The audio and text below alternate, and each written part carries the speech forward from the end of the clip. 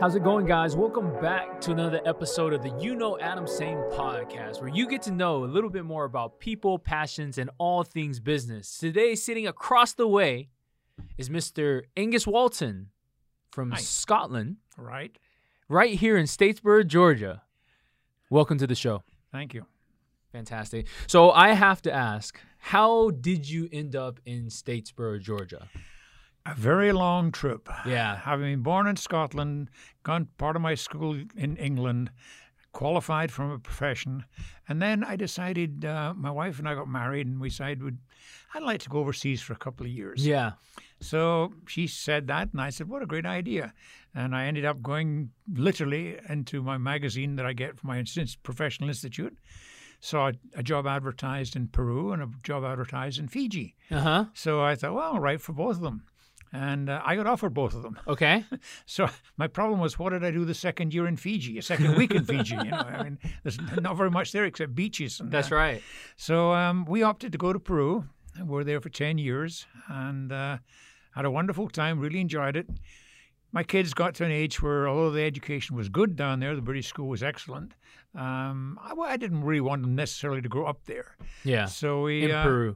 Yeah. Mm-hmm. So we decided to job search, and this was in the early 1970s, about 75, 76, when there's, internet was virtually unknown and certainly not in Peru.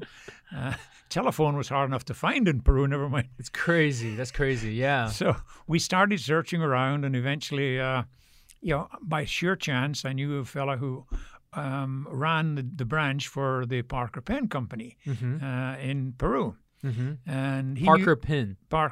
What is writing that? Writing instruments. Okay. Yeah, they were a very big quality writing instrument company. They're still around to this day, right? Yeah, I believe so. Okay. They were eventually bought out by Gillette. Okay. But they're very big all over the world. Okay. I mean, particularly in Europe. So he knew I was job searching, and he called me up and said, "Hey, the vice president for Latin America and the vice president of marketing is coming in to visit me. Do you want to meet them?" Yeah. So I went and met them, and they said, we had a nice chat, and they said, "Can you get up to the States and to Janesville, Wisconsin?" I had no idea where that was, but, So I said, "Well, sure." It so happens next week the company I work for is based in San Francisco, and I'm going there on a business trip in about 2 weeks' time. Talk about everything just falling right into place. So I went up there, found my way somehow to Janesville, Wisconsin, which is near Chicago as I could get. Uh-huh. And I left there with a job offer. Wow. The fun thing was I just left the house in San Francisco, or the company in San Francisco, and they'd offered me a job in San Francisco. So I was back in where I was with Fiji. Why were you in such high demand? I don't know. Maybe people like me or something. I don't know. So what were you doing for these companies? I was basically their financial manager. Gotcha. I started off when I joined the company down in Peru. It was basically as the financial manager of a company. Mm-hmm. Then when I moved to the States with Parker Pen, it really I became the vice president of financial operations worldwide, which let me travel all around the world and looking at all their business interests all around the world. They had branches in every country in the world, just about. Yeah. So that's what I was doing, and finally. That was how I ended up in the States. In the States. You know what I love about this interview, more so than I've kind of had in other interviews, is there's this wealth of knowledge there that I'm so excited to kind of dive into. I actually met you because you visited one of my restaurants. Yes. And, initially I think that we were making some ice cream, I think, at the bar. Yes, you were. This was liquid nitrogen ice cream. And you came up to me and said, "Hey, my family actually used to make ice cream in Scotland." And that piqued my interest. Mm-hmm. And from there, I was like, okay, well, I had the podcast already at that time. And I was like, well, I got to interview you, man. And I think I took down your name and your number. I think I put it in my pocket.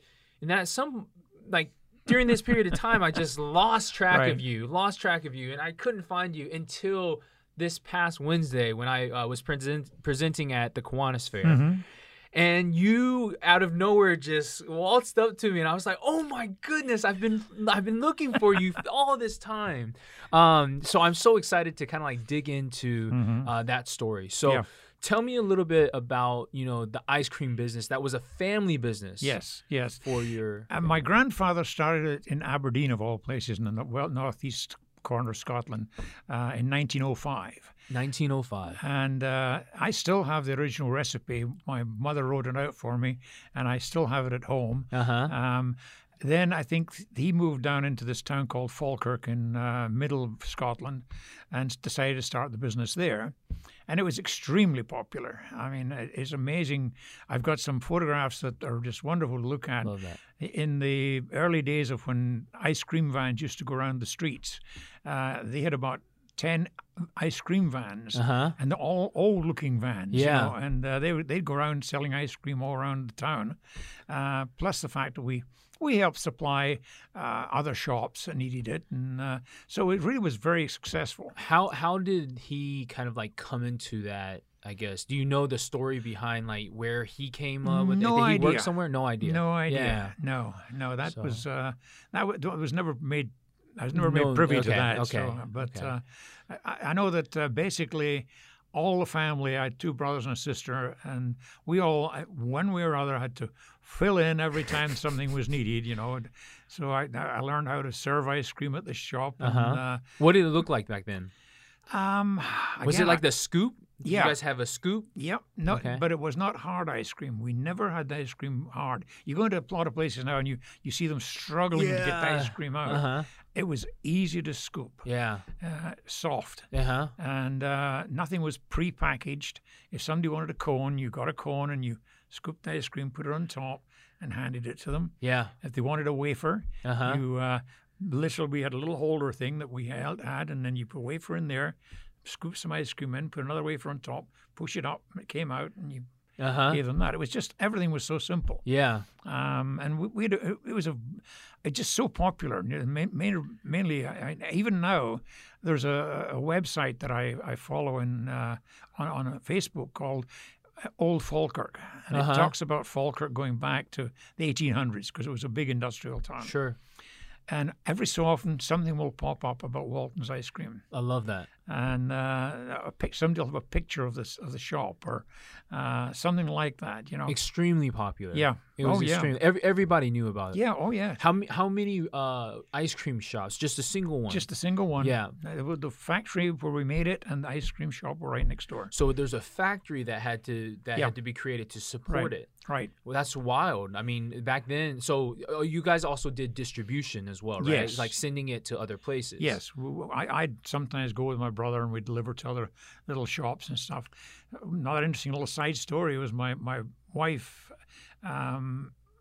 lived around the corner from one of the shops where we delivered ice cream. Uh-huh. And when I started going out with her, and she said, I can't believe I was buying your family's ice cream next door I love that. when I was I love that. knee-high to a grasshopper. Uh-huh. Very So, nice. yeah. Describe kind of like how many people were in the factory? Family. It was only family. Only family. So like a family business. Family business, totally a family business. I think when the vans were going out a lot, and that was before I was even involved, Sure.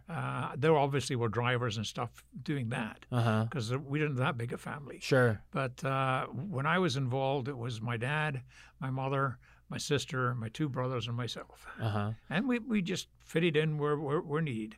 Is that something that was typical in that day and age with I kind of like just family ran businesses, Yeah. don't let any outsiders in, so forth and so on? Yeah, I think that's pretty much, you find a lot of small businesses like that Mm-hmm. where they were family businesses. Sure. And everybody worked in and worked to the family business. How about arguments? Were there any challenges? Because obviously, like it, like like now it's like, yo, don't work with like your spouse or whatever it is, right? Like now you're saying that, okay, the entire family's there, and when they go home, they still have to see the same old people. Yeah. Well, I won't say there wasn't. Okay. But I mean, I know there were times my dad would get on one of my brother's cases or both my brother's cases or something like that. I was young enough that I wasn't. I was kept out of that. Really? Stuff. But yeah. That's fun. Yeah. What memories do you have of the location? Just it was not a very nice area. It was a main street, Graham's Road, Falkirk, and it was a very nice street, but it was a business street. Yeah. And it wasn't anything special about it. The factory was old-fashioned by today's standards, but we made it the way we wanted. I mean, there was an enormous great vat that we put 35 gallons of milk into and heated up and added all the ingredients that were needed to go with that. And then, they get pulled out of there and put into buckets and put into the fridge to cool off. And then eventually you'd put them into the mixer and turn them into ice cream. Yeah. So it was gentle. And the shop itself, I think, people were so used to coming in and just getting good service and good attention. Yeah. We used to have the local policeman would come in every so often, and that's awesome. Just for a cup of coffee and an ice cream. Oh, so you serve coffee as well? Well, not really. We served it to ourselves in the back shop. But but the policemen they got some coffee. They always got coffee. Oh yes, yes. That's great. I'll tell you one funny story. I was serving the shop one night, and the 3 kids came in, and they were just being rowdy. Yeah. And I told them to calm it down. I mean, I was only probably about 16 or so at the time. Sure. And I'm telling them, calm down, guys. Yeah. So they started getting really raunchy at me. And so I finally said, fellas, I got a couple of cops in the back here. Yeah. You really want to keep this going? Yeah. You sure you have. Uh-huh. And without me saying a word, the 2 policemen walked out. You never saw 3 people move the shop. Oh, really? They just left. They just ran. So we had a good relationship with the constabulary and stuff like that. Have you tasted any ice cream that tastes similar to your family's recipe? Not really. I'll be perfectly honest. I made some myself. It's kind of difficult to take a 35-gallon recipe and cut it down to it is a gallon. Difficult. Yeah, with all the ingredients, because it's from 35 to 1 is fine, but when you're going from 16 ounces of this to 1, that's right. That's 1/35. It's hard to scale. It doesn't scale very well. And I made some, and my son-in-law thought it was the greatest thing he'd ever tasted. My daughters made it and got the same reaction. Yeah. It just has a different flavor. Now, let me say again, it's vanilla ice cream. Yeah. And that's what it is. Yeah. I mean, we don't have 15 different varieties or 31 from Baskin, right? Yeah, exactly. I mean, and people were happy with that. Yeah. Maybe in 2022, maybe they're not. Yeah. Did you have toppings? Not really. Uh-huh. No. You just had the wafer, right? Just the wafer and the cone. The only thing we did, and we made a special wafer to go on top. Uh-huh. What it was we, using our ice cream holder, we put a wafer in, we filled it with cream, put another wafer on top, and then when we brought that out, we dipped it in melted chocolate around the edges. Uh-huh. So that had a very unfortunate name, which I'm not going to say. Okay. But it was accepted then. But so absolutely delicious. And people would have that. I mean, they'd ask for a ice cream. That's right. So that's super fun. Yeah. So what eventually happened with the family business? I think when my father took ill, I don't think my eldest brother, was really prepared for running the business on his own. So when my dad and my mother moved down to England, I think he didn't quite keep the energy going that my dad had and my grandfather had. Yeah. And I think times were changing too, I suppose. And I'm not saying he was to blame for it all, but sure. times were changing. And I think after my dad passed away, my mother just sort of looked and said, it's just too much work, too much effort. And it wasn't worth it anymore. No. So back in the day, I mean, this was kind of like the initial business. was the revenue that this was generating, did you as a family just reinvest back into the business, or did you kind of like divert into potentially like real estate? Were there any options with that? I think it just mainly went back into the business. Got you. I'm pretty sure that I know my dad didn't have any big investment real estate or anything like that. Yeah. As I would have known of when he passed away. But, Sure. No, I would say it was keep the business going, keep it going, and they had a nice lifestyle. Yeah. You know. It was fun. Yeah. Yeah. So let's kind of like move into change direction a little bit and talk a little bit about you. So you were growing up at a very young age during this time when the ice cream shop was moving. Then at a certain extent, you decided to kind of like go off on your own. I hear a little bit about Peru, but what was the path that you took? Well, I got into the professional accounting offices or into professional accounting, and I think the travel overseas was the first thing that really was different for me than the rest of the family. I mean, the school I went to used to have summer outings to overseas in Europe. So I'd been to Switzerland, I'd been to Paris, and seen some parts of Europe that, I think I got the bug for travel. Yeah. And we went to Peru really on a 3-year contract, and if it didn't work, we'd go home. Yeah. I'd get another job with somebody else. But we liked it there. Our oldest girl, my daughter who's living here in Statesboro, was a year old, just over a year old when we went there. And my other daughter was born there. Yeah. And we had just 10 very nice years there. I mean, it was interesting.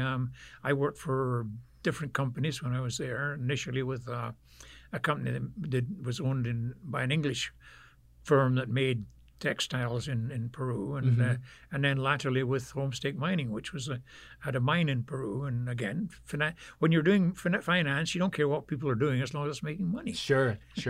How has that industry changed in your eyes, right? Like, so you have a ton of experience in finance. What do you see?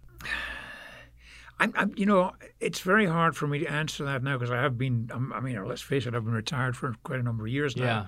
But I think in general terms, I still feel there is more greed in the world than there used to be. I think people ran businesses because they enjoyed running them and because they needed to give people work. I don't necessarily see that as much nowadays. It's almost like we've separated into those who have and those who have not, and that bothers me quite a bit. I mean, I've done well with my life, thank you. I'm comfortably retired. Yeah. I just like to think that we should be more concerned with some people who are not doing as well as they should do. And I'm feeling that industry has become almost blinkered to anything other than what's the bottom line. Yeah. And I remember one company I worked for one brief period down in South Peru. The guy who was the CEO of the company, and we imported fresh cut flowers from Latin America. That's how I ended up with them because of my connections with Latin America. But he wanted the people to enjoy their jobs. He built a gym on the end of the storage unit so that we could all go and work out if we felt like it. That's right. And I just not sure that's really happening anymore. I think that's a great observation. What about, some of your biggest successes in your kind of like career? Okay.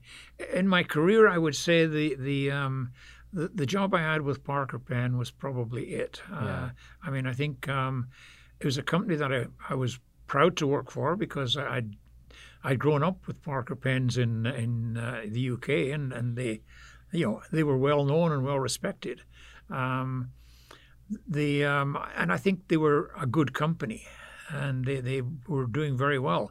And I think my success was I started with them as their financial manager for Latin America, with my experience down there. Then I got promoted to worldwide. Wow. And it was just fun for me because I like traveling. Yeah. And I think I've been in every continent in the world except Africa. And I don't know why that amazing. happened. I actually had a trip to South Africa planned. Yeah. And then it got cancelled last minute. Oh. Otherwise, I would have been to every Yeah, continent. you're almost there. You're Almost almost did it. there. Almost did it. Since you are so well traveled, some memorable experiences for you. Like, have you ever kind of like gone somewhere where it's like top 3 places in around the world for you? Very hard to come out with. I love Europe. I loved Switzerland and I love Paris. I think probably European. Actually, Hong Kong I found very interesting. We were there when it was still part of the British colony. Sure. I found that fascinating. That learned how to use chopsticks. But no, I think it's very hard to pick any one place out. I just love traveling. Coming across so many different cultures, what was the common theme that you saw throughout? Tell you a little story. We were in Paris, my wife and my kids, and we'd been to the Eiffel Tower and we'd come back to the hotel. And I was supposed to pick up a rental car because we were going to drive around Europe. And my daughter said they had some wonderful T-shirts at the Eiffel Tower. Have we got time to go back there? I said, no, we haven't got time to go back. Then I said, I'll tell you what, it's going to take me probably an hour to get the rental car. Here's the map of the metro in Paris. Get on there, the station's right up there from the hotel, take it to the Eiffel Tower, buy your thing and come back. How old was she? She would be, probably 16. Wow. And her sister was 3 years younger. Yeah. So you sent the both of them? I sent to both of them. Okay. No, I sent to both of them. My wife was having fit. But I bet. But I said, when I was 16, 17, I came to Paris with a school trip. Yeah. And at that point, I was a senior boy. I was allowed to go on the metro on my own with a couple of other boys. Yeah. I said, what I think I'm getting to is I told my daughter that 90 to 95% of the people you will see or come near on that metro are going to work, coming home from work, going shopping, moving to visit somebody. They're not nasty people. Sure. And I think she took that to heart, and I think that's something that she still brings back to me every so often that I said that. I love that. Because to me, I look, I was talking with somebody the other day when I was up in Connecticut visiting my other daughter, and they were going on about what was going on in Ukraine. Yeah. And I said, I obviously can't agree with what's going on in Ukraine. Sure. Terrible. Sure. But does that mean that all the Russians are bad? It doesn't. It doesn't. It doesn't. Most of them are living in fear because they're frightened to speak up. I think, the world is full of people just like you and I who are running a business, going to work, coming home from work, getting their kids through school. That's what the world's comprised of. And don't throw Latin Americans out like it's a bad word. They're not. They're great people.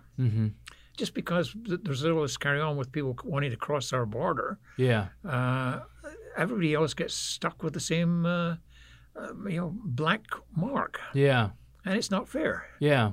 So I think probably that's one thing that I always feel strongly about. How do we change that, right? Like, I think it's such a strong message, especially for someone, again, not many people are as well traveled, and for you to have gone to so many places, and the result is that we're just all people, right? I feel like that message gets lost. Yes, it does. Yes, and I don't know how you change it other than continue repeating it. We change it with us. We have to be the ones that, and of course, you can go back to saying that's what we're supposed to do. That's right. That's right. How do you like it in Statesboro? It's different. Yeah? Does it remind you of anywhere that you've lived before? No.